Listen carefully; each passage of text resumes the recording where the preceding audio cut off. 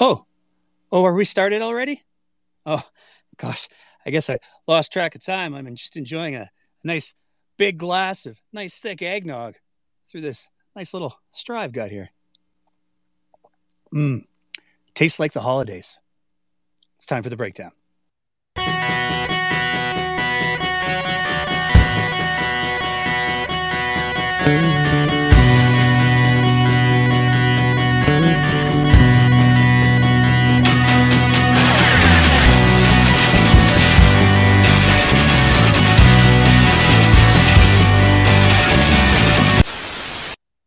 Good evening, everybody. Welcome to another one of our live broadcasts of the breakdown. We're going to have some fun, a little bit of fun tonight, but we're also going to get a little bit more serious towards the end. We're going to do both. We're going to balance it. It's the silly season. It's okay to be a little bit silly. To start with, the big story, maybe, of the week is the fact that we are now looking at having Bill 1 in Canada. Bill 1, also known as the Sovereignty Act. Bill 1 in Canada and Alberta. I mean, but it does have some pretty serious implications on the national stage as well. So there's lots going on in regards to Bill 1. And we wanted to take a second to just sort of run through the whole Bill 1 process because it's been it's been a bit of an adventure. It's been a bit of fun, Bill 1 has. So we're going to talk a little bit about Bill 1. To start with, it's officially a thing. Passed late Thursday night, early Friday morning, depending on how you decide to say it. And there were some powerful comments that were made in the legislature about Bill 1 and why it was so important. Perhaps there's a whole 8-minute segment we could play for you, but it really, I feel like you get the overall flavor of the thing just in the first couple of seconds. Like Ottawa is a national government. The way our country works is that we are a federation of sovereign, independent jurisdictions. They are one of those signatories to the Constitution. Nope, that's not how any of that works. And that's one of the reasons why we have national elections and we send people across the country to go to Ottawa to represent and debate national issues. Now, there are certainly areas that are the jurisdictions of the province, but that occurs because the federal government said, hey, these are the areas that you're going to have. It's really important to remember that when we're talking about the history of Alberta as a province, it's not older than Canada by a long stretch. And as Indigenous and First Nations people have been really trying to point out to this provincial government, and Danielle Smith in particular, the treaties that they signed that literally cover all of Alberta were signed with the Crown through the national federal government. And that is who they consider those treaties to be in partnership with. That's who they're going to work with. We saw not only all treaty nations from Alberta get together and say exactly that, but we also saw the national body. Oops, I said national. We saw the national body come out and say, hey, this Sovereignty Act thing, this isn't going to fly. You can't just do that. You can't just unilaterally say this is the things that we're going to have control over and nah. Now, working through the week, there's a couple of things that we want to talk about right out of the gate. So first of all, who voted to make sure that the Sovereignty Act got through third reading? Well, there were a few people that voted. There were 27 in total that voted for. But what's really interesting about the 27 that voted for is that of the shifts that were assigned for the legislature that night, only 2 of the UCP leadership candidates voted for it, which would be Danielle Smith and Todd Loewen. All of the other UCP leadership candidates, some of whom gave full-throated support to the bill before the amendments, they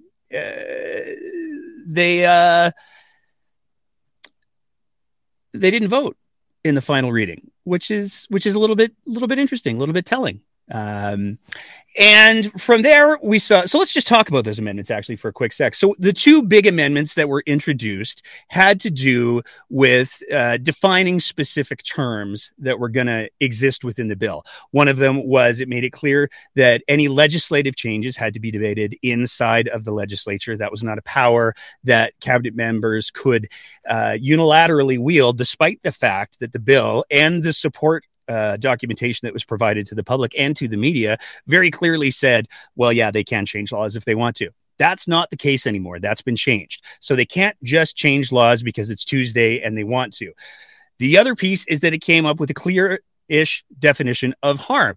And that's good too, because harm is a very subjective term. You can, depending on who you talk to, harm is going to mean different things. So having those two pieces is really important. But one of the biggest concerns from legal and constitutional scholars regarding Danielle Smith's Sovereignty Act has to do with the fact that it still allows, apparently, MLAs to make the debate and the determination about whether or not something that Ottawa is doing is constitutional. And that's a really big problem because that is the domain of the courts. Again, we said this in last week's episode. We said it on Wednesday. The bottom line is MLAs are just elected. That's it. That's the qualifications. Did you get enough votes? Yep, you're in. That's really all it is. There's no requirements for MLAs to have any kind of legal background. There's no requirements for MLAs or ministers to have any knowledge of how the legal system works, how the Constitution applies, and what ways it applies, all of that sort of thing. There's no requirement for that.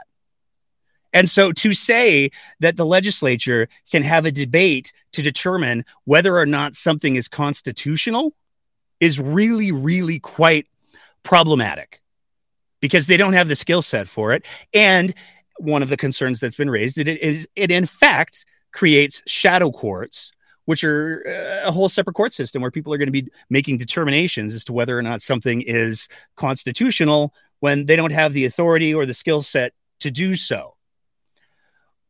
But there's some people who had some interesting opinions about the Sovereignty Act. One of them is the architect of the Sovereignty Act. So we're talking about Barry Cooper. He's made the argument. He made the argument on the current after the Sovereignty Act passed in its current form, where he said, you know what? This is a good step because if Canada doesn't do what we want it to, we're going to take our ball and go home. We're going to be separatist.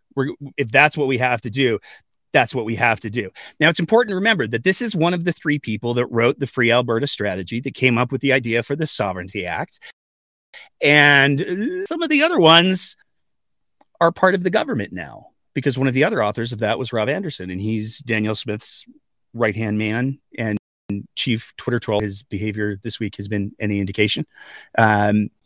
Rob Anderson was one of the architects of the Sovereignty Act as well. So not only are we talking about somebody who had a big influence on the Sovereignty Act, but somebody who worked with somebody who's in Smith's government saying, hey, you know what, if we need to separate, it's what we got to do. And advanced the I'm going to go with tired argument. Hey, you know what? If Alberta separated, it would be way easier to build pipelines because there's like rules and stuff. This has got to be one of the most tiring and boring and exhausting arguments when it comes to separatism. Because one of the things that people like to invoke when they're talking about separatism is a UN rule. And basically, it's a UN law that says, hey, landlocked states, they have to be able to have access to the coast. It's only fair. So if you're in a country that has no access to the coast, that's not cool. You should have access to the coast. And this is something that a lot of separatists like to trot out and say, but there's this UN regulation that says. So let's just take a quick sec to take a quick look at that regulation. It's Article 124 and 125. And it defines what a landlocked state is. It defines what a transit state is. It defines traffic in transit. And perhaps most importantly, it defines means of transport and how pipelines specifically relate, because means of transport are what you think. Means of transport means railway rolling stock, so oil by rail, conceivably, sea, lake, and rivercraft, and road vehicles, so you could drive your oil to the coast if local conditions require it, porters and pack animals. That's it. That's the ballgame. That's what is allowed under the UN rule for people to say, hey, you know, we're landlocked. We need to be able to get our stuff to market. And in fact, if you take a look at specifically what it says about pipelines, it says very clearly landlocked states and transit states may, by agreement between them. So this isn't, I'm a landlocked state. You have to give me my pipeline on all of the terms that I want because that's the rules. No. By agreement between them, include as means of transport pipelines and gas lines and means of transport other than those included in paragraph 1. So here's the fundamental problem with the UN article that everybody likes to talk about, saying, oh, but landlocked states, it would be so much easier. It doesn't include pipelines. In order to get pipelines, you have to agree with the state that pipeline would go through.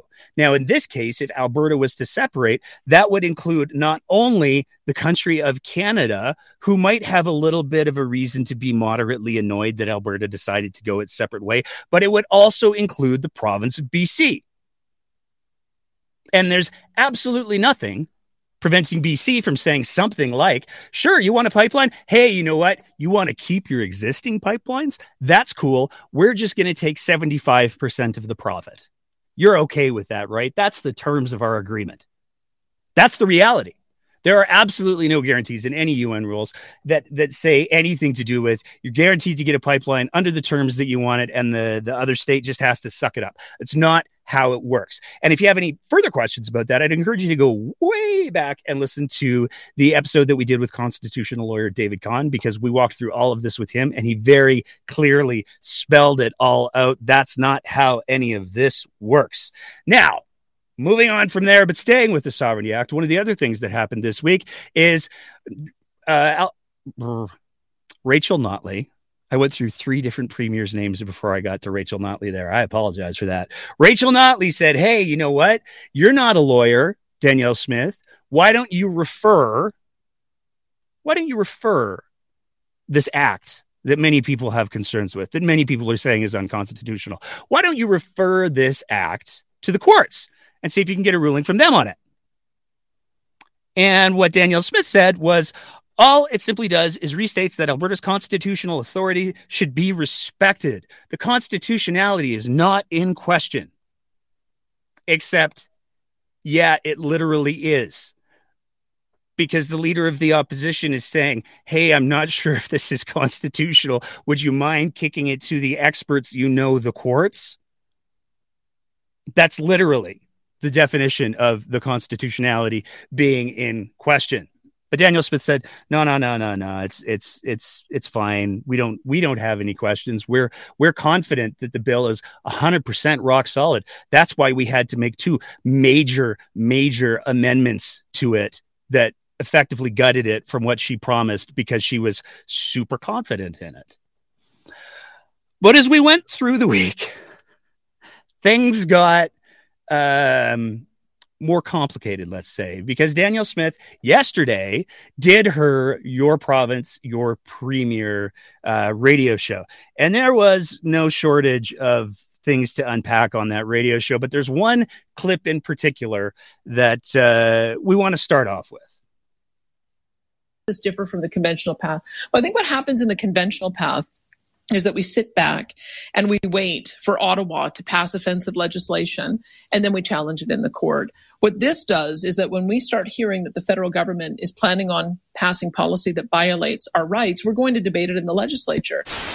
So the federal government is using environmental legislation to violate our provincial rights. And we've just said, whoa, stop doing that. We put up a shield and let's talk about how we can get to the targets in a way that doesn't harm our economy. Right. And so by debating it in the legislature before any of the federal mandates come down, it's really a warning to Ottawa that, hey, if you persist in this action, you will be subject to a fight in the courts, basically. 100%. So... Again, we have a whole lot to unpack there, but that's Danielle Smith saying a bunch of different things. The biggest thing that I want to take away is the comment that she made at the end of the clip. 100%. Any action will go through the courts. So we've gone from Danielle Smith saying that she's going to use the Sovereignty Act to unilaterally make changes to fight for Alberta. And now she's saying, well, we'll do the same things that we've always done. We're just going to talk about possibilities first. And this is where the first part of the clip gets to be really important, because what Danielle Smith said in that clip is that if the legislature hears rumors, in effect, about what the federal government might do before there's any legislation passed, before there's any legislation introduced, before that legislation then has to go through the Senate to get approval. And Lord knows 9 times out of 10, when legislation goes to the Senate, there's all kinds of revisions that happen. There's a whole back and forth process that goes on. Before any of that has happened, as soon as we hear there's an idea of a thing that might be talked about, they're going to debate the rumors of that idea in the legislature and then send an angry email, I guess.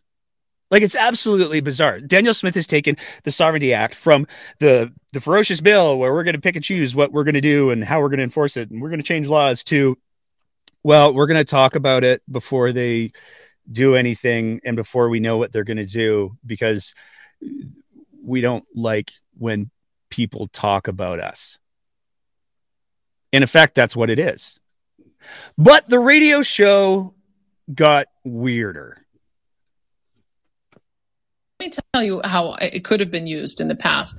So how many people love the fact that they are now having to use paper straws? I can tell you because I have a restaurant, and when you're trying to give a kid a root beer float, you have to plan to give them 4 paper straws because they get so destroyed. Yeah. Wouldn't it have been better in advance for us to say, hold on a second, we can recycle plastics our own way, a different way, without identifying things that just don't make sense, and get people talking about it in advance, and then be able to develop a policy around recycling that makes sense. Instead, we sat back, we waited for the federal government to pass policy. They identified 6 single uses of plastic, and some of them are idiotic. And now we're fighting it in court to get those to be able to get that power back. Wouldn't it have been better if we hadn't allowed them to take the power away from us in the first place? That, I think it would have. And those are the things that we're looking for. Yeah. I can barely, without laughing, I'm tempted to have another little sip of my eggnog here. If we needed the Sovereignty Act because Danielle Smith doesn't like paper straws, I mean, for somebody who's supposed to be representing the entire province of Alberta, for somebody who's supposed to be representing all people, it's pretty stunning that the one of the examples that Danielle Smith rolled out on her radio show was, but the paper straws, they make milkshakes really hard, guys. It's worth noting there's all kinds of different alternatives to paper straws that are out there that exist, as has been pointed out by many, many people on social media. But it's why are we talking about straws to provoke a constitutional challenge? Danielle Smith claims to be a libertarian, and yet she's bringing her own straw man arguments in. I want to say huge props to everybody on the Twitter machines who have been killing the straw puns, because it's been absolutely beautiful to watch. But this is where we are in Alberta right now. We have a premier who goes on provincial radio and she says, but think of the straws. Now, the one silver lining to this entire straw debacle has been that multiple opposition parties, the one opposition party and a couple of other parties who still exist, one of whom got a new official leader this week. Congratulations to the Liberals and John. They've all said, boy, if we get in, first thing we're going to do is scrap that embarrassing disaster. Rachel Notley was quite clear that if she forms government, which the odds are looking, favorable, if she forms government in May, then they're absolutely going to rip up the Sovereignty Act, kick it to the curb, and Danielle Smith will be left plastic strawless. Let's all pour one out for that. Moving on, though, there's even more to talk about. One of the big announcements that came at a press conference, maybe a lectern assault. I'm not calling it a podium again. Nuh-uh. Not making that mistake 4 times. It was a lectern. Danielle Smith held a press conference where she talked about how she was going to be getting 5 million bottles of Tylenol, children's Tylenol and children's ibuprofen from a company in Turkey. And that was going to solve all of our problems because there's a bit of a shortage of children's symptom relief medication. So she was going to go to Turkey. She was going to go to this company. We're going to talk more about this after I finish the rundown, because we've got somebody who's going to be joining us to shed a little bit more light and perspective on just how complicated that whole situation is. But she said, you know what? We're going to go buy these drugs. There's some problems though. So first off, as many healthcare workers have pointed out, symptom relief medication is symptom relief. It doesn't address the underlying causes of the problems. And in this case, what we're talking about is a variety of respiratory viruses that are ripping through the pediatric population or the kids population in Alberta. Symptom relief drugs make kids more comfortable. They get rid of fever. They get rid of some pain, or they at least knock it down, while those kids are dealing with the illness. But it doesn't change the fact that these respiratory viruses are ripping through the kids' population. And it's having some real impacts, not only on kids, but also on families and parents, because they're getting sick. They're staying home from work. And also parents are having to stay home from work to take care of sick kids, or they're sending sick kids to school because they can't afford to stay home from work, because there are absolutely zero supports that the province has provided while we've been going through this whole nightmarish process. So much so that some school boards are starting to take action on shutting down large gatherings. But there are people who are calling for more. So pediatric section of the Alberta Medical Association, which is made up of over 300 physicians, is calling for temporary masking requirements in schools as pediatric hospitals are overwhelmed with a surge of viral illnesses. We've been talking about this for a while on the show now. We started with the trailer that they had to park outside of the Children's Hospital in Calgary because there wasn't enough space inside of the ER for the volume of patients that were coming through. We then talked about the fact that they've had to close the Rotary Flames House, and they've had to cancel respite care for pediatric patients, for palliative pediatric patients, that they've moved all the services that the Rotary Flames House provided inside of the Children's Hospital because they don't have enough staff to deal with the current crisis. The provincial government orders 5 million bottles of children's Tylenol and children's ibuprofen. But there's two really big problems with those bottles. First of all, they don't exist yet.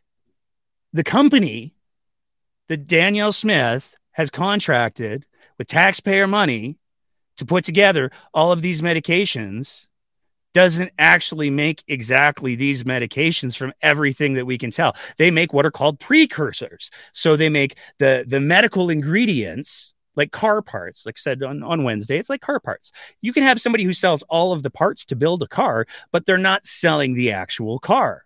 Well, in the case of what appears to be what the province of Alberta has requested, they are trying to buy an assembled car from somebody like Napa. And because this company has never sold these medications in Canada, there's a whole approval process that they have to go through. And that approval process takes not an insignificant amount of time, because those drugs, if done incorrectly, if not tested properly, if they don't meet safety standards, can make sick kids even sicker, if not dead. So that approval process is really, really important. It's important to realize as well the severity of the healthcare crisis. One of the things that was making the rounds on social media this week was the fact that a child in Red Deer was brought to hospital by a fire truck because there were no ambulances available. Now, it would be great to say this was the very first story that we've seen like this, but we've seen a couple of stories like this across the province. There was one that circulated in Calgary not too long ago about a child being transported to hospital by a fire truck. There was one in Airdrie where there was a child who was transported to Airdrie Urgent Care in a fire truck because there were no ambulances available. And we saw a social media post make the rounds yesterday, which is absolutely heartbreaking. I'm just going to read part of it, but it really speaks to the severity of the problem. Someone died this morning waiting for an ambulance that would have saved their life, waiting a very, very long time. While waiting for help, this person went from sick, 26A, to abdominal pain, 1C, to a cardiac arrest, 9E, to confirmed dead, when a crew was able to show up over the course of approximately 3 hours. Now, the author of this post, whose name we've chosen to redact because you can find it easily enough. There's a few people on our Facebook page who have said, "Oh, how do we know it's real?" And other people have said, "Try searching the post." And there's plenty of ways to find the post. But it highlights the problem that, especially in rural Alberta, there is a significant ambulance shortage that's going on. Now, in the interest of transparency, and in no way to add credibility to what I'm saying, because all of these stories are out there publicly. They've been by and large reported on by credible reporters, not just podcast hacks. But for those of you who maybe aren't aware, when I work professionally, I work as a paramedic. So I do absolutely have a bit of a bias in this fight. I'm not disclosing that for any reason to say, I know what I'm talking about. I'm disclosing that to say, this is what we do in medicine when we have a potential conflict of interest, is we disclose it so that people know. That's all. But with all of this going on, with ambulance shortages raging, EMS in Calgary was hit by some scandal this week. Came to light that Calgary EMS management are under investigation for practices in regards to overtime.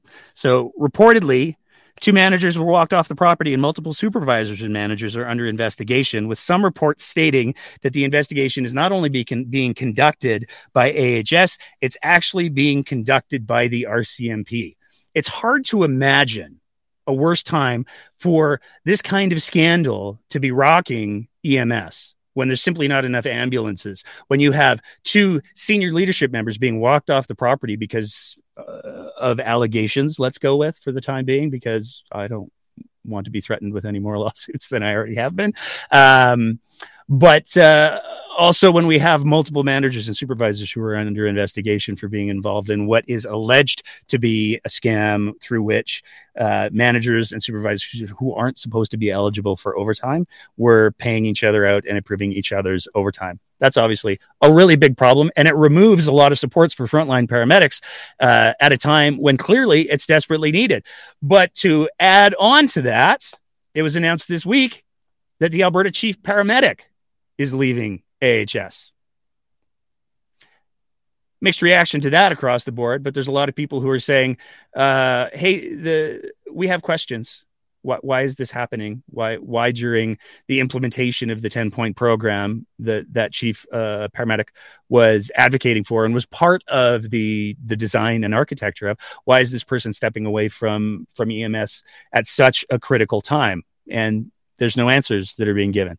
Lots of speculation, but no answers that are being given. But at the end of the day, it leaves AHS in a position where they're going to have to presumably scramble to find somebody to replace not only these high-level people who have been walked off the property, but also the chief paramedic.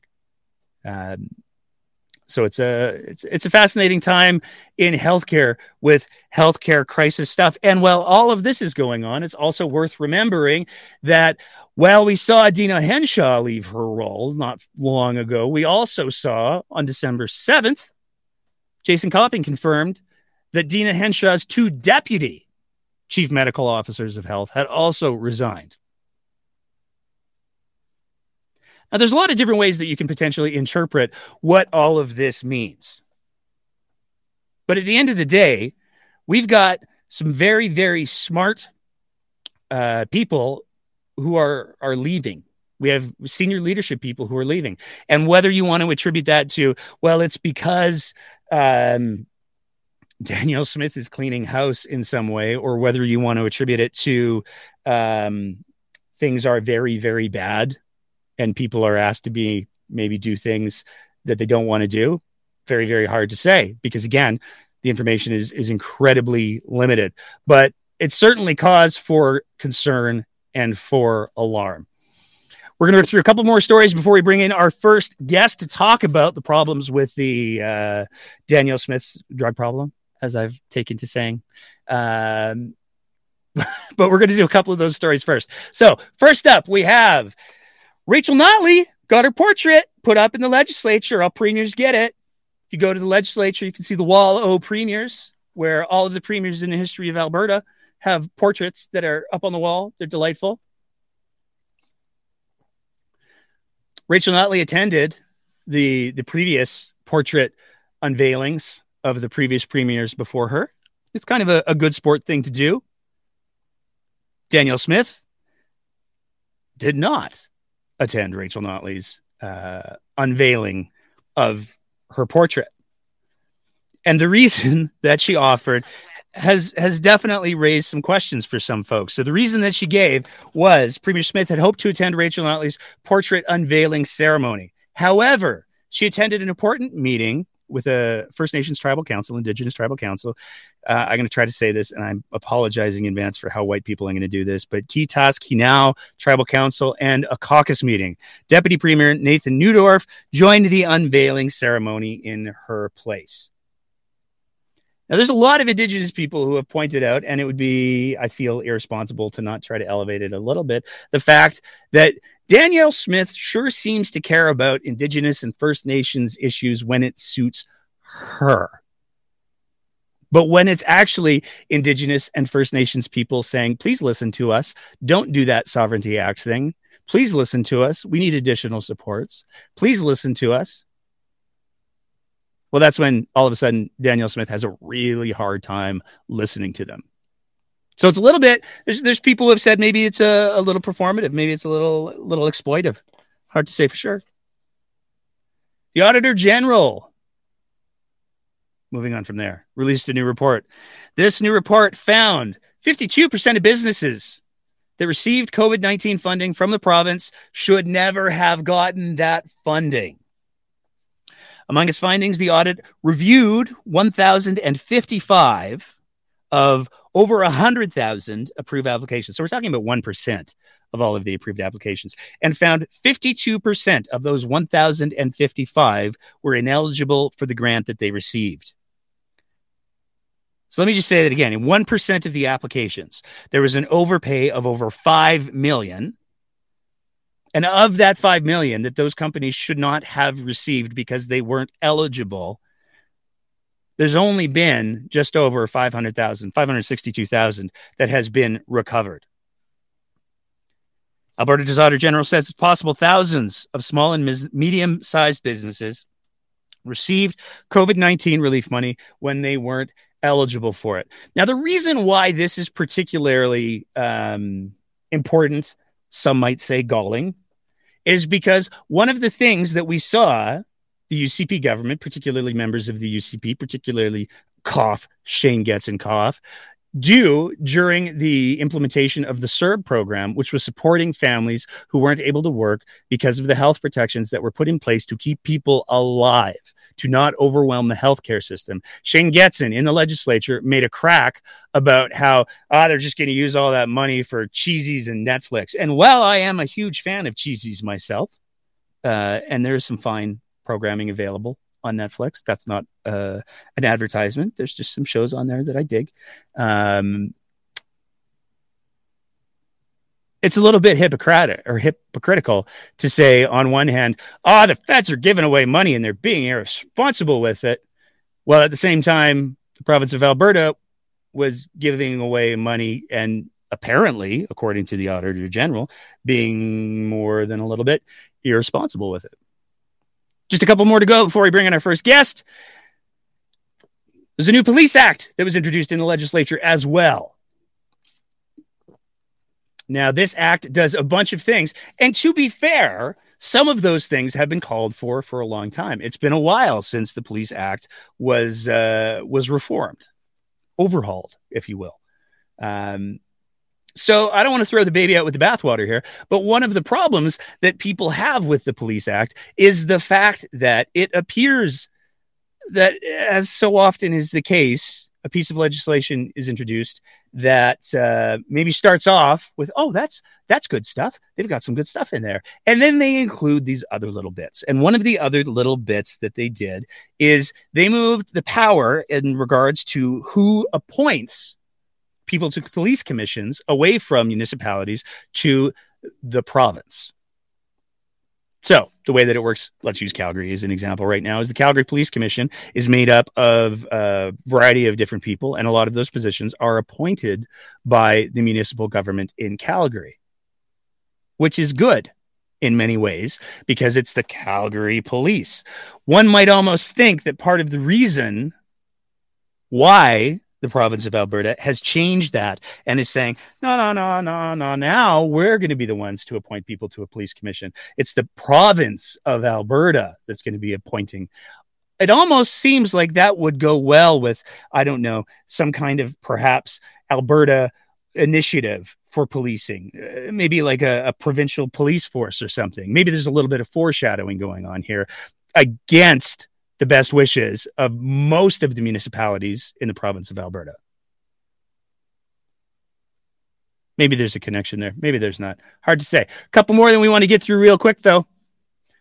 This one's been talked about a lot. There was a social media post that went up inside of an Athabasca University community group, and it had some pretty serious allegations that existed in it. I'll just read a little bit from it here. The UCP put new members on the board, one of whom runs Friesen Brothers, which is a grocery chain. This man has just openly made comments such as, if they can't afford it, then they can't afford it. And the overt racist comment of saying that he doesn't think arts degrees are important, but they're still better than allowing in all of these East Indians. I was shocked and floored. Now, this started making the rounds yesterday, and there's some questions about what's going on there. Now, we'd actually talked about this quite a bit in the show because the Athabasca University piece was a piece that a lot of people were paying fairly close attention to. For anybody who's not familiar, Athabasca is a distance learning university. It's also an open university, which means that they will take anybody for their general studies program. So if you didn't do great in high school, that's okay. You can go there. You can build your education in order to advance your career. If that's what you want to do, you can totally do that at Athabasca U. I did that on purpose. But one of the other pieces that has come up with Athabasca University is the province, on the advice of a advocacy group that lives in the town of Athabasca, said, you know what, there's not enough staff who live in Athabasca who work at Athabasca University. We think that everybody who is important at Athabasca University, despite being a distance university that since the beginning of COVID moved the vast majority of its programming entirely online, we think that everybody who works for the university, especially the higher levels, they should definitely be living in the town of Athabasca. And this kicked off a big argument and debate between the Minister of Advanced Education, Demetrius Nicolaides, and the board of Athabasca University. And it went back and forth for quite a while until, by order of the Lieutenant Governor and Council, at the request presumably of Demetrius Nicolaides, he pretty much fired the board, revoked a boatload of appointments, and appointed a boatload of people. One of those people was indeed, there were some names on there. A lot of them are not insignificant UCP donors. What a coincidence. But one of them that came up was Mike Loveson. Mike Loveson is indeed one of the owners operators of the Friesen Brothers grocery chain. And as you can see, the family, they do like their UCP. They do like their conservatives. They like to give money, and they don't give small amounts of money. They've been doing it for a while now. And that raised a lot of people's concerns that this was entirely a cronyism appointment, and that this person was not being appointed because they had any sort of vested interest in furthering education or making education accessible to people who it perhaps wouldn't otherwise be quite so accessible to. And then we get the Facebook post with the racist comments. Now, in fairness, there has been a statement that has been released by the Friesen Brothers on behalf of, it appears, Mike Loveson. I'm going to read that really quick, just so that I don't get sued. I understand that a member of the AU, Athabasca University, student community who attended a public meeting of the Athabasca University Board of Governors, of which I am a board member, claimed in a social media post that I made a racist comment during that meeting. The allegation is false. The accusation runs counter to who I hold myself to be as a citizen of this community. I strongly denounce all forms of racism in all my matters, whether it be personal, business, or through my community contributions. With respect to all, Mike Loveson. Now, there's been mixed reaction to that. But the one reaction that seems to be the most consistent is, hey, they've got a recording of this, right? We could put this to bed pretty easy. We haven't heard anything about whether or not there's going to be a releasing of that recording or of the minutes. So there's that. Moving on from there, we're going to bring in our first guest. He's going to talk to us a little bit about maybe Danielle Smith's drug problems. Regular caller, inner on the show via the Twitter Spaces. First time on the show live. How are you doing tonight, sir? Fine, thanks, Nate. And you? I'm having great fun. I've got my eggnog with a straw right here. Yeah, you nearly had me spit out my tea when you said Danielle Smith's drug problem. It works great, the straw, even with the thick holiday eggnog. Not saying, just saying. Perhaps that's a valid excuse for the things that she was saying about this Turkish import of 5 million bottles of children's pain and fever meds. I just want to read you a particular quote from the press release that went out on Tuesday, the 6th of December.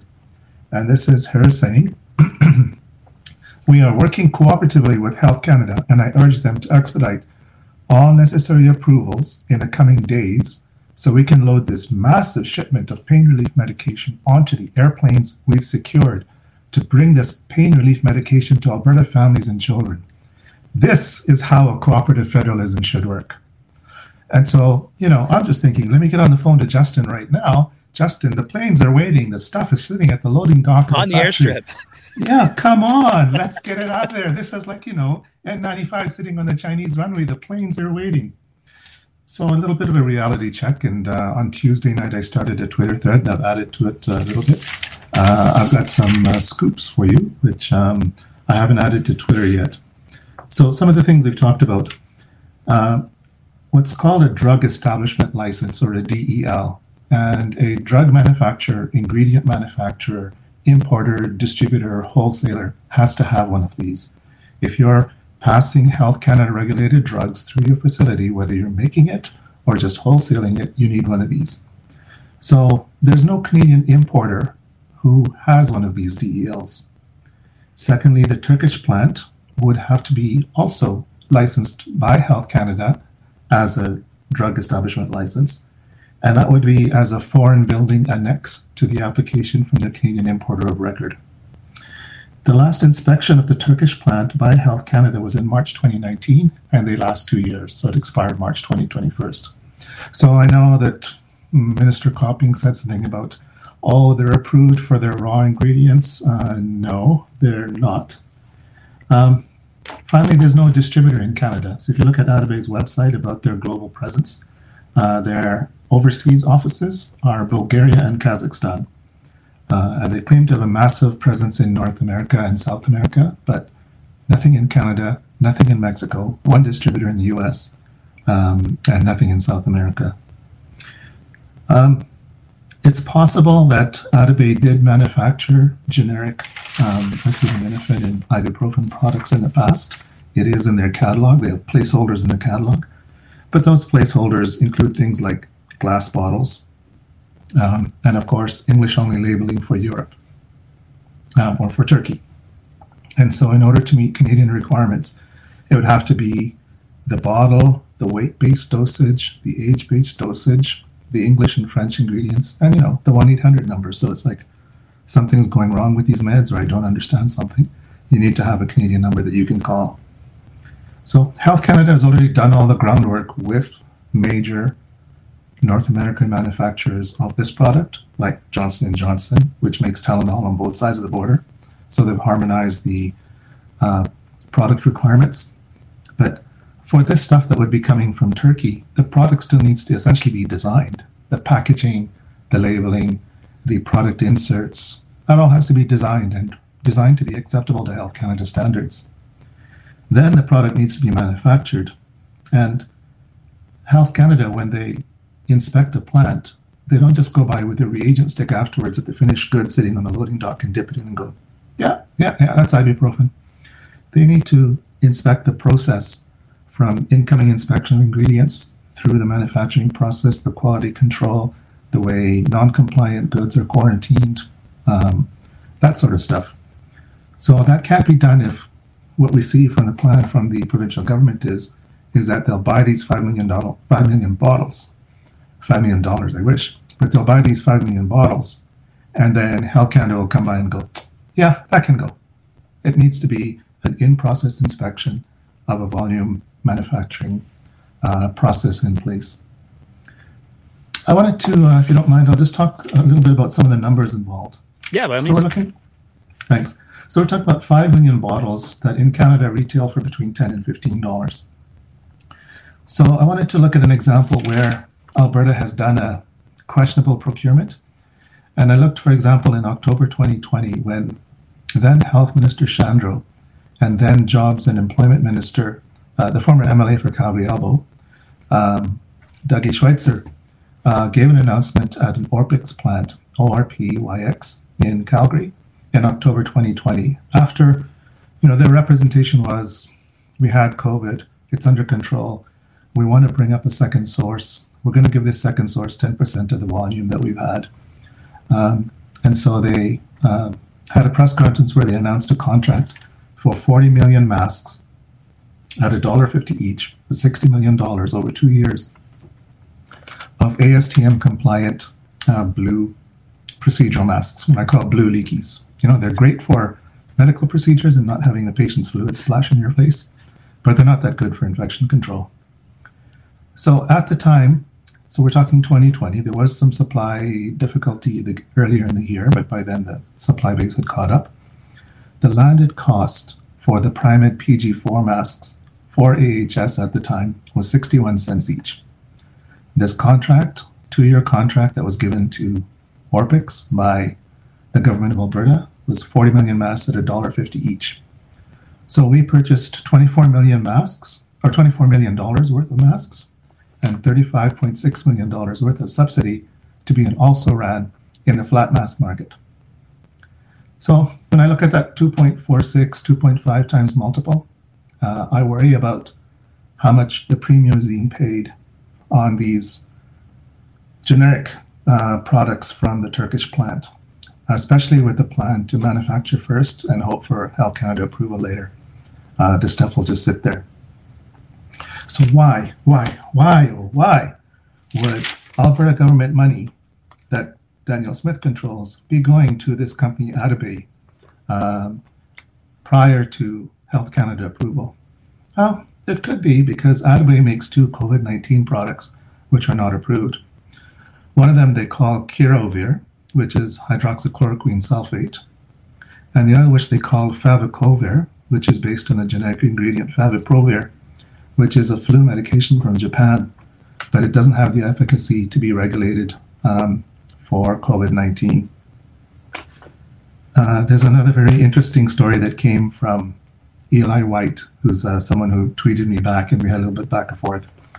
The 6th of December, Tuesday, was the announcement by the government of Alberta. Wednesday, the 7th of December, an article came out on the Turkish state state press agency's website, Anadolu Agency, from a gentleman named Barry Ellsworth, who was reporting from Trenton, Canada, Trenton, Ontario. So he wrote a glowing article for the Turkish press, government press agency, that said that Canada was getting 5 million of these immediately. Excuse me, I'm kind of gassy. I must be having generic meds. Sorry, Turkish delight. Actually, I was having baklava, so there you sorry go. about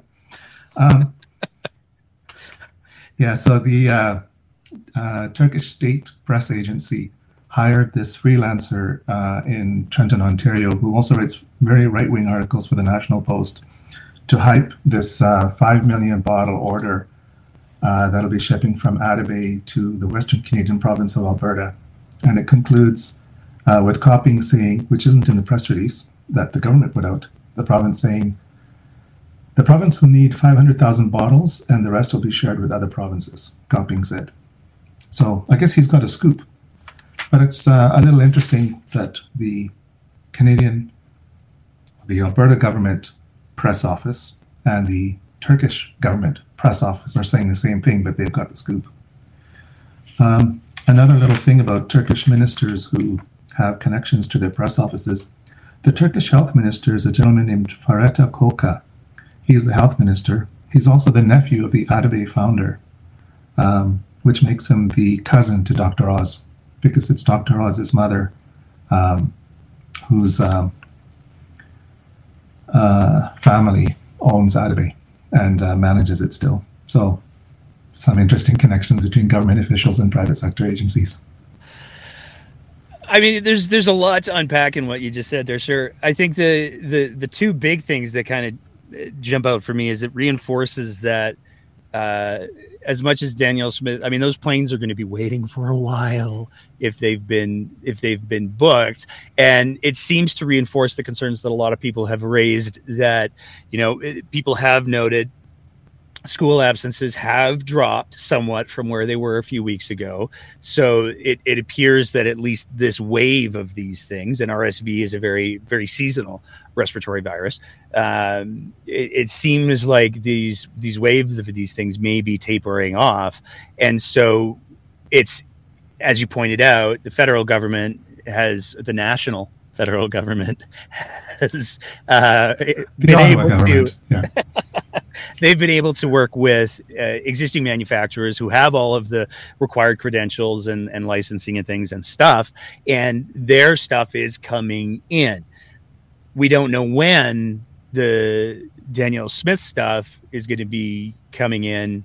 If it meets all of those requirements, we could be getting these drugs in time for potentially next year's flu season. Am I completely off base with that, or? They'll be collecting dust. If they're built, they'll be collecting dust in the Turkish plant's finished goods warehouse next year. There'll probably be something done to allow them to sell to other markets. But it's unlikely without prior regulatory approval from Health Canada of both the packaging, the dosage, etc., and approval of the manufacturing process. It's unlikely they'll come to Canada. Okay. Now, the other piece of it that's interesting to me is, I mean, let's talk about the packaging piece, because that's fun for me. The way that I kind of view what you're saying there is that when we're talking about the packaging, you know, it's the big issue is glass bottles. The other big issue is that it wouldn't be bilingual. It's conceivable, I suppose, that they could just print a bunch of stickers and slap them on plastic bottles. But the question that I find myself wondering too is, if I'm a parent and I've got a sick kid, and the federal government has corrected the supply chain issues that exist for the regular brands of acetaminophen and ibuprofen, why would I choose the brand that I'm unfamiliar with that has a sticker thrown on it? Why would I do that? Can you think of any reasons? No, trust is very important. So, language is one issue, and, you can't just stick a Je m'appelle Brendan Miller sticker on it in order to meet the French requirement. Dosage by weight and dosage by age is an important part of this too. And I don't know for sure whether glass bottles are prohibited for Canadian children's medications, but I just know that's a difference between what Health Canada is allowing now and what the Turkish plant is shipping from their catalog product. Especially with children's medications, people want to recognize brand. And, I go to a nearby pharmacy, Luke's Drug Mart, that has generic brands as well as name brands. And the generic brands are sticking around the shelves longer than the name brands. People look, they go Johnson & Johnson, Tylenol, I'm not endorsing any particular thing, whether it's the drug mart or the pharmaceutical products, but people like a respected brand name, and this is not a respected brand name. It's also not from a recognized distribution channel. So that's a part of product safety that pharmaceutical retailers look for as well, right? Is this coming from my regular distribution sources? How am I getting this stuff? The harmonization that happened, from what I'm reading so far, it might even lead to common requirements both in Canada and the US. So there's an interesting history that we had, and it ties to what you said about the flu and the early surge we've had with the flu. Just because we've had an early surge, like a month ahead of the normal ramp up, doesn't mean that we're done, right? We could still get the normal ramp up after this. Yep. And that's what depleted the pain and fever medication supply in summer, in May through August, when we should be building up. So during that time when North America is building up, we had two things happening in parallel. One is that Australia had a huge flu season, and so we couldn't get the meds that are normally manufactured in the global supply chain for Australia. And then the other is that Canada had an early RSV surge in the summer of 2022. And so that depleted meds as well, too. And then there's a hospital in Ontario that in August said, oh, you know what? We're running low on these children's pain and fever relievers. Parents, you should probably get a prescription to make sure you have enough supply when your kids need it. And that, of course, caused a run, and that caused hoarding. And so we went into September completely emptied out. I don't think I've shared this article on my Twitter thread yet, but the Canadian government met with industry in April, May of this year, because we first had an alarm about these medications in the spring when one particular manufacturer was unable to manufacture for a while. They had a bit of a shutdown. And so at that time, the Canadian government met with industry and said, so do you want us to open up the packaging changes for the American channel, the American manufacturing to come into Canada? And at that time, industry said no. And then we had the summer of RSV, we had the flu season in Australia, we had the hoarding that happened after the Ontario hospitals unwise warning, and we then had empty shelves. So we're now doing what government and industry, some parts of industry wanted to do in April to prevent this problem from happening. The other thing that I just want to highlight that you brought up there is the fact that apparently, as per the press release from the company that's making the drugs, or the article that you mentioned that came out of Turkey, it's the state press agency. Yeah. Yes, 500,000 of these bottles are going to stay in Alberta. 4.5 million are going to be going out to other provinces and territories. I almost wonder, like, what happens if they say, "Nah, we're good, thanks." Yeah, you can keep your fellow to the back of the van. Tylenol. We've got the real stuff over here now. So, like, thanks, but no thanks. Yeah, I've done some consulting work for pharmacies, right? And there's established wholesalers like McKesson and Rexall, and Loblaw Superstore has their people. So they've already got their established relationship with the manufacturers and their volume pricing and all that sort of stuff, right? So to try and insert this stuff that Alberta bought and is now trying to flog on the market, with us taxpayers paying the subsidy to meet the wholesale price that these pharmaceutical wholesalers are already dealing with, is going to be really expensive, and it's just not a brand name that's known or recognized. This is a frustration people have with the federal government, is they're saying, well, the feds don't say to us when the next million is going to come, right? Like, so the feds in November released 1.1 million bottles, and then I think there was another million or so in the last 10 days or so. So people are saying, why isn't Ottawa telling us when the next shipment is coming? Well, it's because Ottawa isn't involved in that. What Ottawa did is allow the American manufacturers to sell into the Canadian distribution channel. And the free market is handling that. So this isn't something where government has their hands in it anymore. They've done their part of clearing the regulations for the cross-border product. And now it's really up to the supply and demand within the private sector distribution system to handle it. And they are. Okay. I want to say thank you so much for taking the time to walk through all of this stuff, because it's if it wasn't so bad it would be comical. I think it might still be a little comical, but it's that sort of like, oh, that joke didn't have to happen. Is there anything else that you want people to hear? Is there anything else you want people to know? And while I'm asking that question, I'm sure that there's a lot of listeners that are familiar with your Twitter stuff, but if you wouldn't mind mentioning your Twitter handle as well, just so that we can make sure you've referred to a couple of threads that you've done. I know that we follow them here.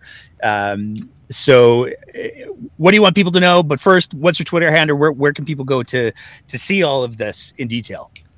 Sure. So my Twitter handle is my first name, last name, just like you should probably see it on the YouTube, but it's ZIADFAZEL. And I'll add some additions today from what we discussed, and then I'll pin that thread to my profile as the pinned tweet.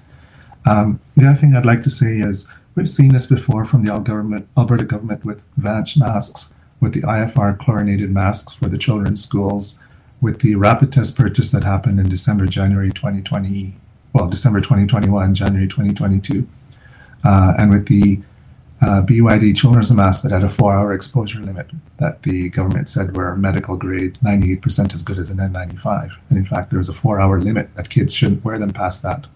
So I received some anonymous tips from people during that time. And this may be the largest scandal yet. If we're looking at 5 million bottles for between, let's say, $20 to $30 each, we're looking at $100 to $150 million spend that's crossing Alberta government and Health Canada jurisdictions, as well as crossing borders. So there are civil servants and others working on this who are seeing stuff cross their desk and are probably making a photocopy of a COIA memo.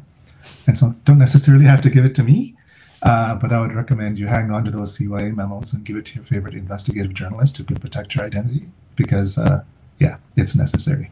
And there are some amazing, I know that there's some amazing investigative journalists here in Alberta that usually if you go to their Twitter accounts, they've got their email stuffs too. I know that, one of the names that comes up to mind immediately is Charles Russell. He's done some incredible investigatory work, especially in the realm of health.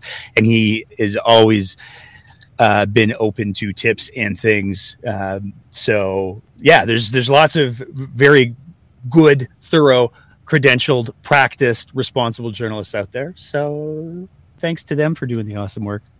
Yeah, Janet French at CBC is another. Adam Toy at Global is another. And they would rather go to jail than reveal your identity. So it's one thing to trust me, but these are people who will go to jail to protect your identity. So feel free to blow the whistle to them a lot. There we go. Ziad, I want to say thank you so much for joining us tonight. I really do appreciate you taking the time. And once again, for anybody who's listening / watching, Ziad's Twitter handle is at the little A circly thinger with ZIADFAZEL, no spaces, just the whole thing right there. And we'll once we're done this broadcast, we'll probably hop on and retweet that whole thread so that people can see it there too. I think we might have done it once, but I'll double check to make sure that we did. Thank you again so much for taking the time, sir. Thanks for having me, Nate. And your interview with Natasha was fantastic. If you're going to plug me, I'm going to plug you on that. That was really good what you did there. You really gave good insight into what's happening with EMS in Alberta, so thank you for doing that. Okay. I appreciate it. We try not to have like the Nate stuff overlap with the breakdown. Sorry. Too much. No, but I do appreciate the kind words. Thank you again. My pleasure. All right, so you heard it there from Ziad. I mean, this echoes the concerns that we've heard from a lot of people that the promises that Danielle Smith made in regards to the pharmaceuticals that she was obtaining for kids and the reality are two very, very different things.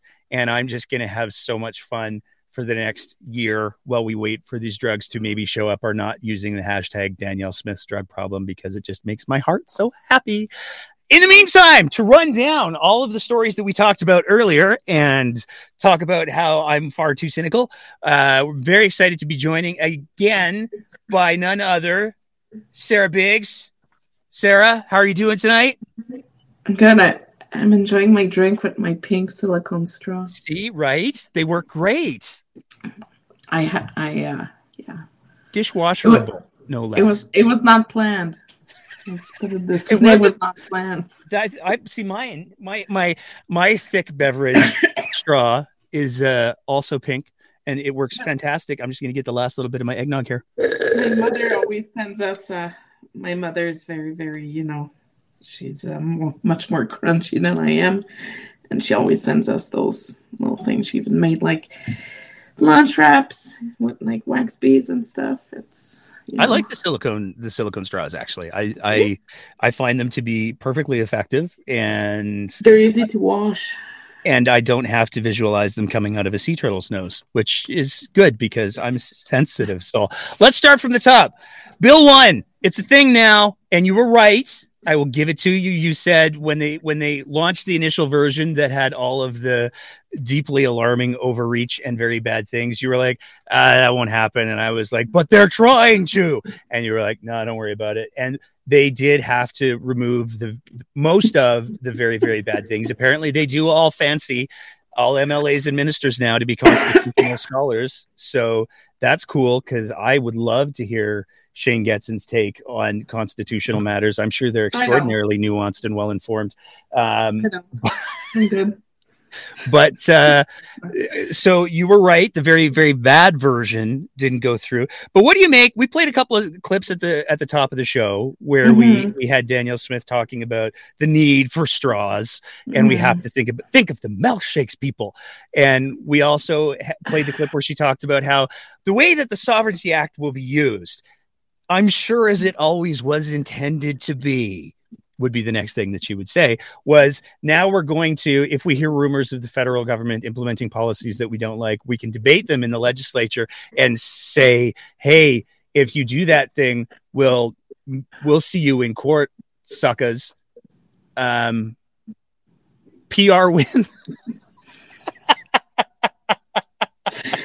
So last night when the audio came out, a journalist tweeted it out, and I texted said journalist, and I was like, wait, are you kidding me?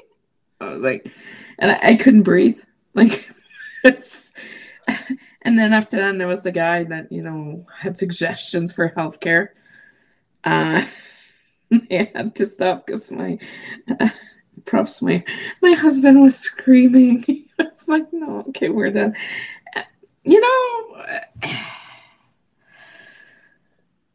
Who drinks eggnog? I think that could be your whole comment right there. Just I can't stand eggnog, because in French it's the equivalent of chicken milk. No thanks. It's the translation. It's chicken milk. It's gross. Anyways, that's a rabbit hole I don't want to go down tonight. But so there, where does one milk a chicken? I don't know. So Bill 1. I'm tired. It's been a day. No, but we'll see. Again, use responsibly. The more we go to court, the more money we spend, the less fiscal conservative we are. Conservatives are all about small government and very little intervention. That's kind of defeating the purpose here. But should we go to court about something about straws? No, we should not. There's good compostable plastic straws that are being made out there. It's not think of the turtles, guys. The turtles. We need to save the turtle. This is what I think about all day, every day. I think she got a little bit overly enthusiastic when she was talking about, how she was feeling it. There was a lot of milkshake rage going on there. But again, it's a problem that she had, that she was dealing with, that it was not. So I don't know if everybody, we talked about it before, there's a pattern. When there's something that is not, when the premier has had as a personal experience that didn't go well, usually there's a legislation or there's comments or there's something pointed out to that very, very, very problem. Vouchers for school. Ms. Smith tried to start her own charter school, didn't work. Root beer floats. Well, I thought you eat a root beer float with like a spoon. That's been my experience. Is you start with a spoon to get the ice cream out, and then you use the straw to get like the remainder out. Yeah, I'm not a connoisseur. I never had a root beer float, so I'm not. They're delightful. It's too much sugar. That's fair. But, I always chase it with half a bottle of Tums. But no, I'm hoping that the bill was going to be used. No, I'm not saying she's a narcissist. I'm saying that she's going, she's using personal experience and try to relate to everybody. Sarah Biggs. Okay, I'm going to hide them here. Sorry. I'm trying to be interactive. So, no, I'm hoping that the bill is going to be used in a reasonable manner and a responsible manner, because that would be the right thing to do. Is it going to be used that way? I'm getting a little worried that we're going to be like, Bill 1. But here's the question. I mean, we heard Danielle Smith on your premier just yesterday say that the way that the bill will be used is if they hear about a policy that the feds might be implementing. So we're not talking about existing legislation. We're not talking about something that's gone through the multiple readings at Parliament, that's gone through the Senate process. We're talking about, I heard from a little birdie that they might be, I don't know, outlawing AA batteries on Tuesdays, and that's unacceptable. So based on that idea, not the actual legislation, not the actual policy, based on a proposed idea, they're going to then have a debate in the legislature about whether or not that policy would be constitutional or not constitutional or harmful to Alberta. There's little birdies everywhere. All the time. Absolutely. We know that. Yeah. Like Nate and I deal with birdies every day. And sometimes you think you're on something good, but it's a total doozy and you just got to let it go. Are we going to use legislature time to talk about what ifs and just in case we did our due diligence? This is the question. No. Like, we have so much to deal with right now. We do not like. But that's how Smith described it. Are we going to eat legislature time to worry that Justin Trudeau might be like, oh, no, you got to charge 5 cents for compostable bags now? No, I don't want to see my government using that time for that. I want my government debating education. I want to see them talk about healthcare. I want them to implement new programs. I want them to take care of Albertans. I'm pretty sure that the majority of Albertans, yes, having a soggy straw sucks. No pun intended. Oh, shit. Fine. But we have bigger problems. We do. But that's the core of the question that I'm trying to get to. Is the Sovereignty Act become so soggy that it has now reached the point of being ineffectual? Because it literally, as described, is going as it's Danielle Smith doing the description. So it's not that I'm wildly paraphrasing. We played the clip. I can play it again. No, you're not. Where she said it's going to be based on, and she concurred with the radio host when he said, so basically what you're saying is if the federal government does something that we don't like, then what you'll say is we're going to have a debate in the legislature, let you know that if you do this, we're going to take you to court. And she said 100%. So she seems to have completely abandoned the rhetoric that she had all the way through the campaign, and is now describing quite literally what the job of the provincial government is in relation to the federal. What did we say last week, Nate? This is what I'm saying. It is a wet paper tiger now. It's a wet That's paper what it is. straw. We should commission one made out of straws.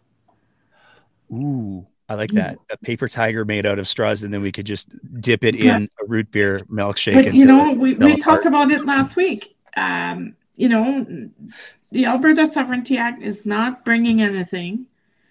It's adding red tape around a lot of things. It is, but the thing is that they still have, I don't get it anymore, Nate. Nothing makes sense. nothing. Sometimes they do things. I'm like, okay, yeah, but the Alberta Sovereignty Act is a promise that was made that has been watered down like homeopathy at 9CH and be like, here's your Sovereignty Act. We can act on things because it says that, but now they're involving the whole legislature instead of going through cabinet and decide to go to court. It's stupid. I think you hit the nail on the head with the last bit there. I might get blocked, but whatever. Here's my question. We're going to move on from there to the healthcare situation, because we saw, as I mentioned earlier in the show, the pediatric section of the Alberta Medical Association saying, hey, you know what, for schools that are above 10% absences, you got to put masks in there. And the response from the province seems to has largely been, no, we're not even going to talk about that. We're not even going to address that. We're going to, as Danielle Smith said in her radio show, and this is another quote that we didn't play on tonight's episode. You know what our mistake was? We listened to the experts, and we're not going to do that anymore. She literally said that. So she's going to a broader, whatever it was. She's going to find people who give her confirmation bias for her medical things, is how I interpret it, and I could be wrong. But the province is saying nothing about masking. They're not saying the response is, things are so bad for kids that we're going to go down this ridiculous route that Ziad described, where we're going to be contracting this company that can't do any of the things right now and probably can't for the foreseeable future. That's how bad things are. We're going to desperate measures, but God, no, we can't even entertain the possibility of masks on kids. No, that would be the responsible thing to do. But, at the end of the day, so here's what I'm going to say. We are in the land of personal responsibility. Guys, mask up. Wear your mask. Make your kids wear a mask at school.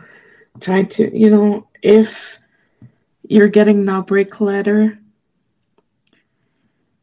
get your kids to wear masks. You're the parent. So here's what's hilarious. We are the parents. You're a parent. I'm a parent. We know what is best for our kids. So let's take it that way. Let's take their approach. And let's make it worse for the rest of the population who understands what's going on right now. The government's not going to do anything unless, the CMOH is putting his foot down, but we haven't seen Dr. Joffe in how long now? Where is he? I don't know the answer to that question. It's unfortunate, but at the end of the day, I think that we as a society, as communities, talk to your school boards, talk to the parents. If you feel like RSV cases, flu cases, COVID cases are too high, mask up. We need to make the call by ourselves now. I don't think it would be reasonable to expect the government to make any decision on masking. Well, unfortunate. That would be the responsible leadership-y thing to do. So I guess not. I want to. Here's one of the things that I have to tread a little bit carefully here, and be very, very clear that I'm speaking only for myself, and the views that I'm espousing do not represent any organization that I may or may not be affiliated with.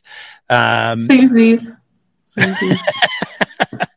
From a purely crisis communication standpoint, we saw two major scandals in EMS this week. We saw two senior leadership members being walked off the property, allegedly.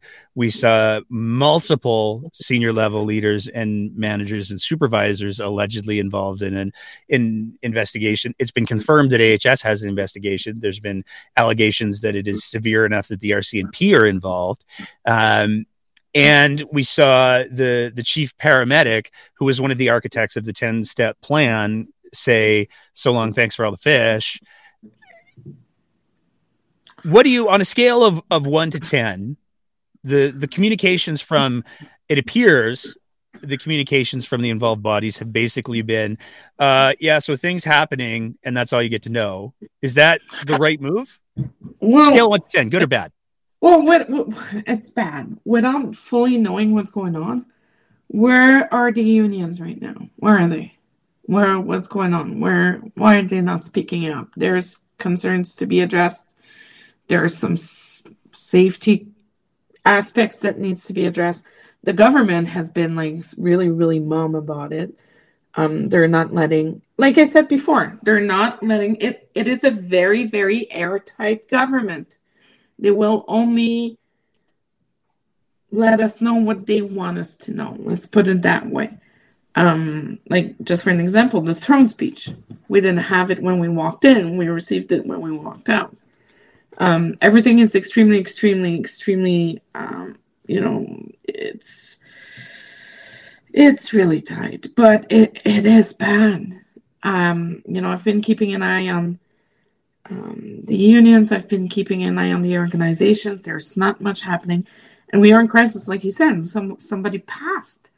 There's a kid that had to get brought up to the hospital by a fire truck.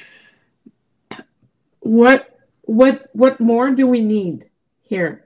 What we have blood on our hands.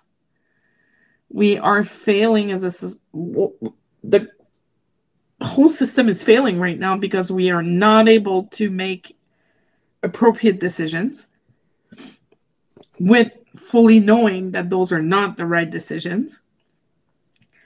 And I would like to see the unions showing more teeth. That's what unions are for. Unions are for to protect, to speak for the workers. But at some point, when you have someone dying because they waited for 3 hours and they coded at the end, and you don't have anyone to resuscitate them, and Auntie Linda maybe had her CPR 15 years ago, I'm sorry, she's not going to be able to do chest compressions for 10 minutes. Because usually you swap every minute and a half when you're in the ER. It's very exhausting. What is it going to take next? What do we need? What's going to happen? Like, for an example, if there's a huge, huge accident on Highway 2, are we not going to have enough ambulances to take care for those people? Are we going to use all resources to go help those people in the cities will be at risk? What's the end game here? I would love to know what the end game is, because it is concerning, because it is the public safety that is at risk right now. And the unions should be extremely loud about this. Where's the ombudsman? Where are the professional organizations? Where is everybody? Everybody has been so silent. And there's 2 things you don't fuck around is healthcare. 3 things: healthcare, finances, and education.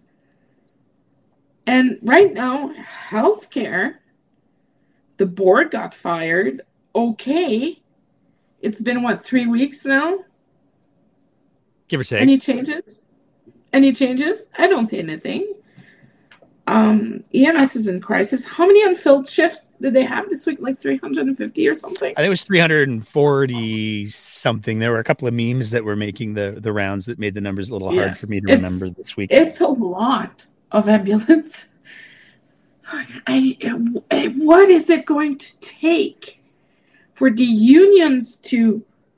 I'm going to send them dentures or something so they can have more bite. Like, the government needs to realize that. Like, do something.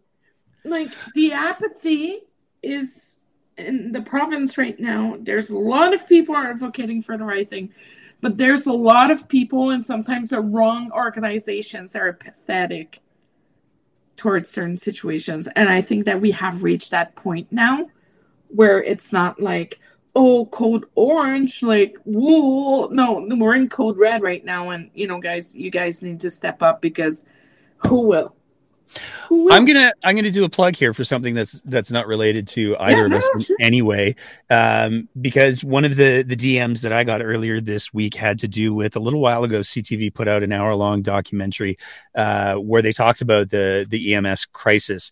And it's quite a powerful watch. They speak to some of the families that have experienced negative impacts because of how things have have gone, and it's really quite impactful. There's an update coming. So on, I think it's Boxing Day, they are going to be dropping an updated version of it. Yes, 1 hour version on December 26th. And anybody who's trying to wrap their heads around the kind of things that we're talking about here, I would definitely urge you to set the PVR. I mean, we're going to be tweeting the link out. So keep an eye out for that, because the severity of the problem really, I don't think, can be overstated. I mean, that post that was making the rounds this weekend that talked about the tragic reality that there's somebody who exhibited what many people are saying are the sort of the textbook signs of might be having a cardiac event, and they went through the entire progression, unfortunately and tragically, including death. That's a thing that happened very, very recently, and I think that speaks to that. I mean, if you're somebody who's struggling and listening to this and trying to think, well, why does this matter to me? The question that I think you should be asking yourself is: send me a DM. Send us DMs. We can explain it. Everybody's struggling right now. I'm like, Maddie started coughing today. I'm like, oh, here we go again. But I mean, here's the thing: that could be anybody's family member. It could be that's anyone. The bottom line. It could be you. It could be your wife. It could be your kid. It could be your aunt, your grandma.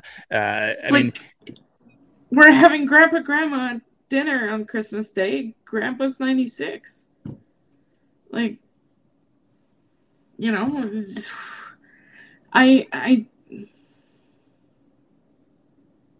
lucky that it has not happened to one of my family members, because I would break hell. Unfortunately, I cannot break hell alone, and we cannot advocate alone.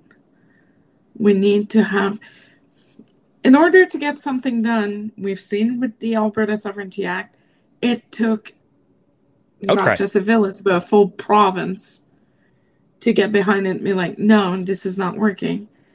But, doing advocacy work is exhausting. Doing advocacy work brings you a lot of enemies. And doing advocacy works, you need a lot of people in your corner. You can't, it cannot be up to just a few people and talk about the issues. Everyone needs to talk about those issues. If you feel like there's not enough measures at your school, well, try to talk with the teachers and be like, hey, what do you need? Can we bring you in? We need to go back to a sense of community, and that's what we have lost for the past 3 years. And we need to go back to, before COVID, when the ECP was in power, it was not like that. It was a little bit like that, but it was not like that. Well, I've said it before. I go back to how Albertans responded to the floods in Calgary, and how Albertans responded to the fires in Fort Mac. I mean, one of the logistical problems that existed during the fires in Fort Mac was they literally didn't have the storage space to put all of the donations that they were receiving from Albertans. That's who Albertans are, and I think you're absolutely right. That's a thing that we need to get back to. I want to end on a lighter-ish note, I hope, he said cautiously optimistically. Sarah Biggs, you are the executive issues manager for the Premier of Alberta in this scenario. We're gonna do a scenario here. You're the executive issues manager to the Premier of Alberta. Somebody comes to you and says, hey, you know what? Notley's getting her picture.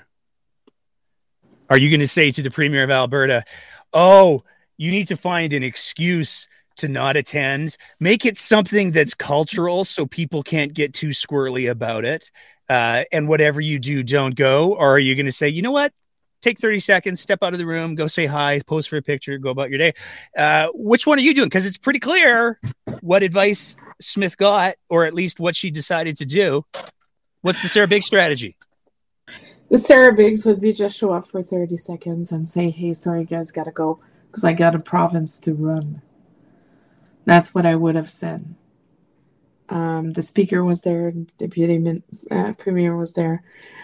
Send Casey as an extra if you want, the more the merrier. But There's a lot of things I don't want to do in my life, but I still show up because I have to. And I smile.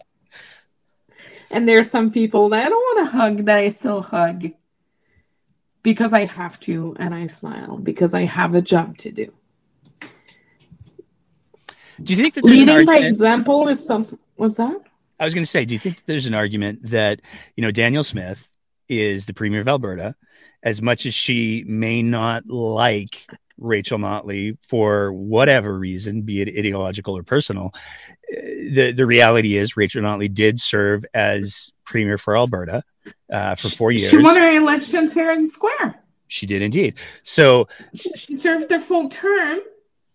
Is there something that I'm missing that's wrong with recognizing that somebody did that service and saying, hey, you know what? You did do the thing. I disagree with 99% of your politics, but there's your picture with every other premier in the province of Alberta. I hope you'll come to mine. That's what I would have done. If I was in Danielle Smith's shoes, I would have been like, hey, you know what? If you win your seat in Edmonton, because I'm coming for you, if you win your seat in Edmonton, when I get my portrait, I hope that you'll come to mine too. I hope we can both be bigger people like that. That's how I would have positioned it, but I'm petty and small. I always apparently not as petty and small as some people though. But I always believe in lead by example. And something that I learned this summer is that you might not have to agree with everybody, and you won't. There's a lot of people in the campaign trail I disagreed with a whole lot. But at the end of the day, when they have a success or they do something right, or something is happening, you're there and you support them. And you're showing good face and be like, congratulations.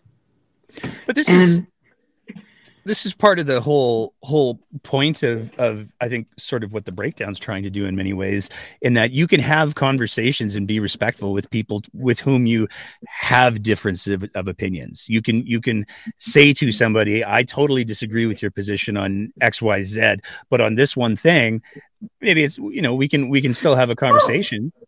Look at the Alberta Sovereignty Act. And I didn't agree on it. And I was like, no, Nate, don't worry about it. It's going to be okay. It's going to be fine, Nate. Don't.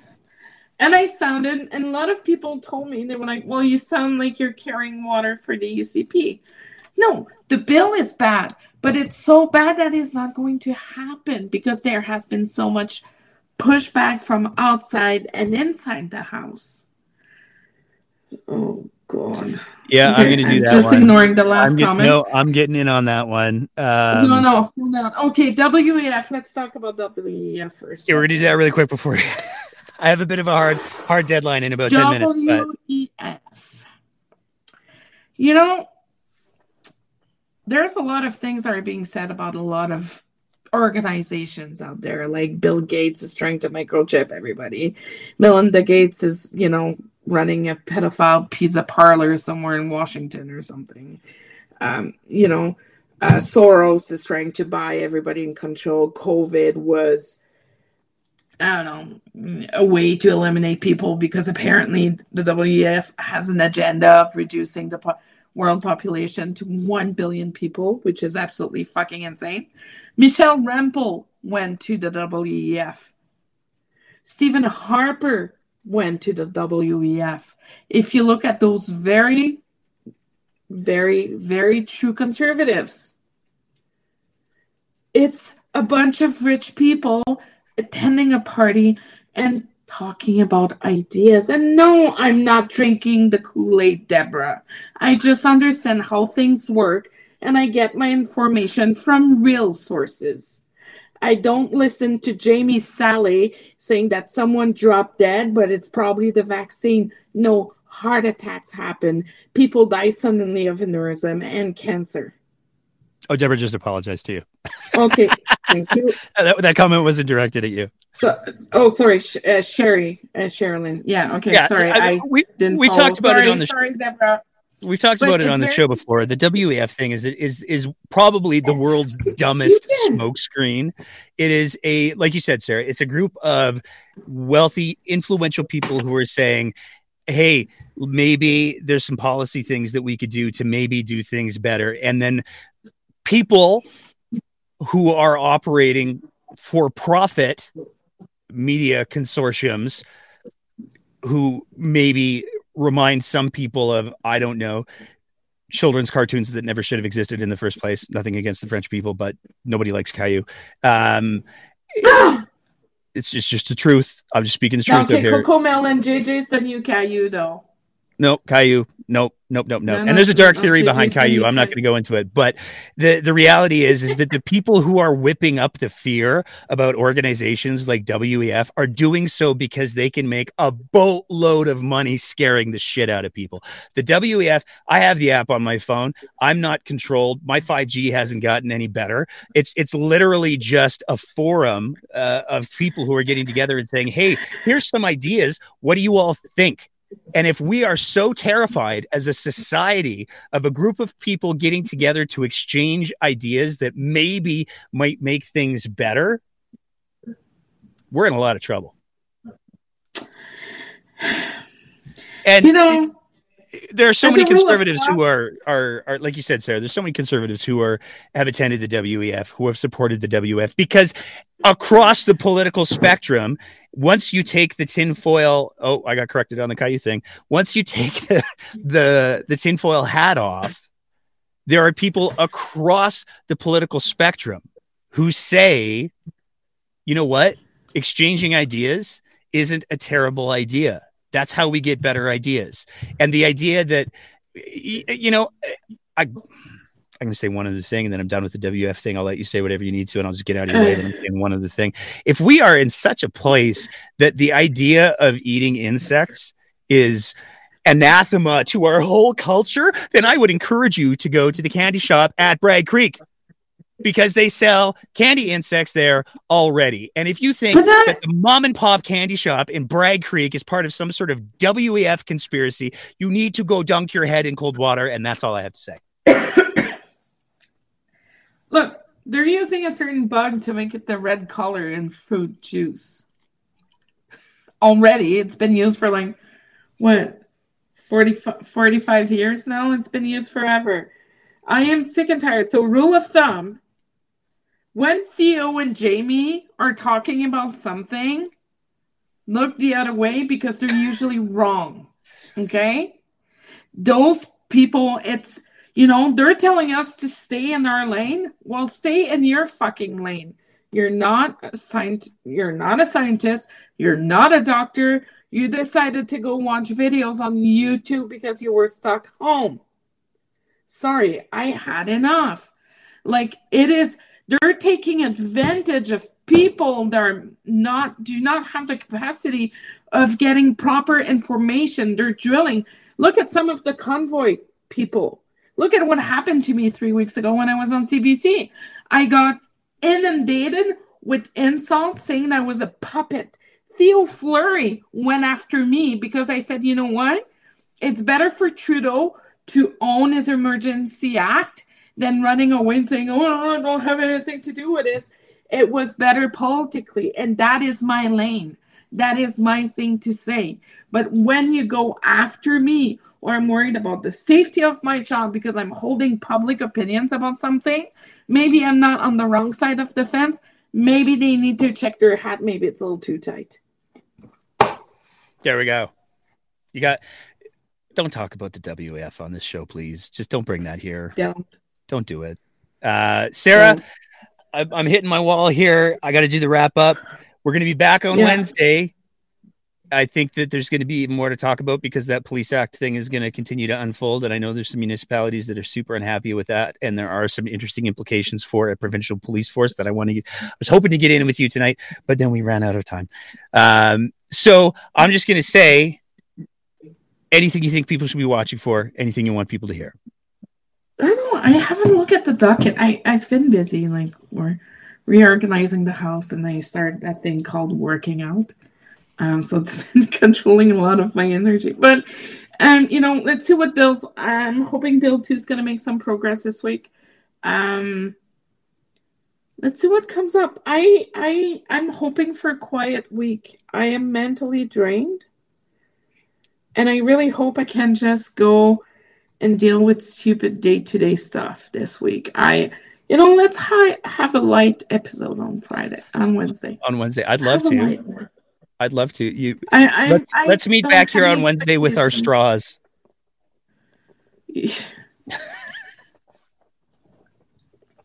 I'm out of eggnog, but I'll cheers you on that one. I have a rainbow. There we go. With that, Sarah Biggs, I want to thank you so much for joining again tonight, and for sharing all of the thoughts and the things and the perspective. And I want to just say, because both of us did respond pretty strongly to the WEF comment. You know what? Sorry. It's okay. No, I did it too. I just want to say it's okay to not understand things. I personally, there's a great deal that I do not understand, and I don't need to understand, because I value experts.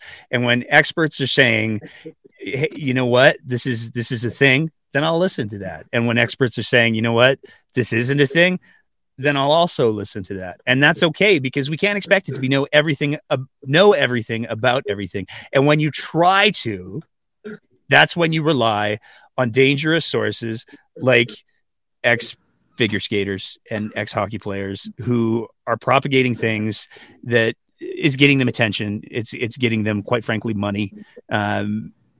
It's a grift. It's a grift. Grifters are grift. And Deborah, again, Deborah, I'm sorry. I'm really sorry. Deborah's with you. She's with you. It's all good. All of that being said, I want to say a big thank you for everybody who turned in tonight. We had a good turnout on the Twitter Spaces. We had a great turnout on the live streams as well. So I want to thank everybody who came out for the live stream, and especially for the chat as well. This is one of my new favorite things about this new format that we're doing, is that we're being able to see much more interaction. So we see all of the chats from all of the places. So we get our YouTube comments here, we get our Facebook comments here. So if you're somebody who wants to share some comments, you can always add them in the Twitter Spaces thread, but we love seeing them on the video chat as well. If you liked anything you heard in this episode, it'll be available as a podcast by tomorrow morning, hopefully later tonight. And you can go ahead and share that with your friends, because there were some funny jokes, I'd like to think. And also Ziad had some great information. I want to say a big thank you to him for coming out and sharing all of that as well. Finally, I want to say a big thank you to all of our Patreon sponsors. Tomorrow's the cutoff for the special surprises. We've got Christmas goodies for our Patreon sponsors that are going to be sent out tomorrow evening. So if you're one of our Patreon sponsors and you haven't logged into the Patreon page in a while, I would encourage you to do so, because we've got some things that we're doing to say thank you for all of your awesome support, because it's through the support that we get through our Patreon pages that we've been able to scale up things the way that we have. And we just intend to keep going. So thank you to everybody there. If you want to be one of the Patreon sponsors for the show, you can sign up to do that at www.patreon.com/thebreakdownab. And any support there would be absolutely delightful. That's it for tonight. We will see you on Wednesday. And yeah, that's really it. In the meantime, be kind to each other, take care of yourselves, and keep the conversation going.